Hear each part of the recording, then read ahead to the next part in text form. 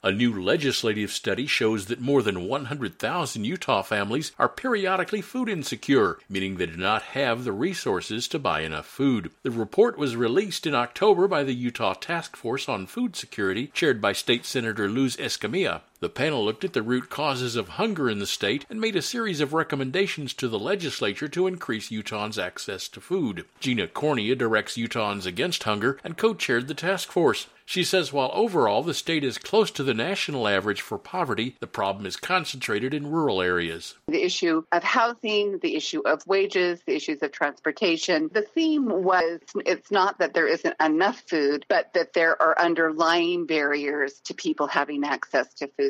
The recommendations include measures to strengthen Utah's network of food pantries and food banks, increase economic stability and reduce the demand for food assistance, and identify and remove barriers to participation in federal nutrition programs. Iron County in southwest Utah has one of the highest poverty rates in the state. The Iron County Care and Share Pantry in Cedar City provides nutrition and other household goods to more than 850 families a month. The pantry's executive director, Peggy Green, says the need for food assistance sometimes hides behind a veneer of normalcy. Iron County really does have a high level of poverty. Unsheltered individuals, food insecurity are a little unrecognizable in our rural community. When you drive through Cedar, what you see is cute downtown, nice Main Street, and gee, don't they have Tony Award-winning Shakespeare. Green says the need for assistance is increasing due to the rising cost of living. Consistently, every week, we have had 5 to 7 new pantry clients that are seniors walk in our front doors after visiting the grocery store and are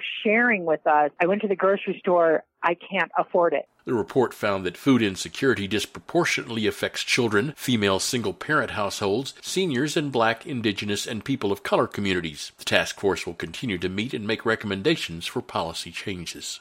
I'm Mark Richardson. Find our 8 trust indicators to support transparency and accuracy at publicnewsservice.org.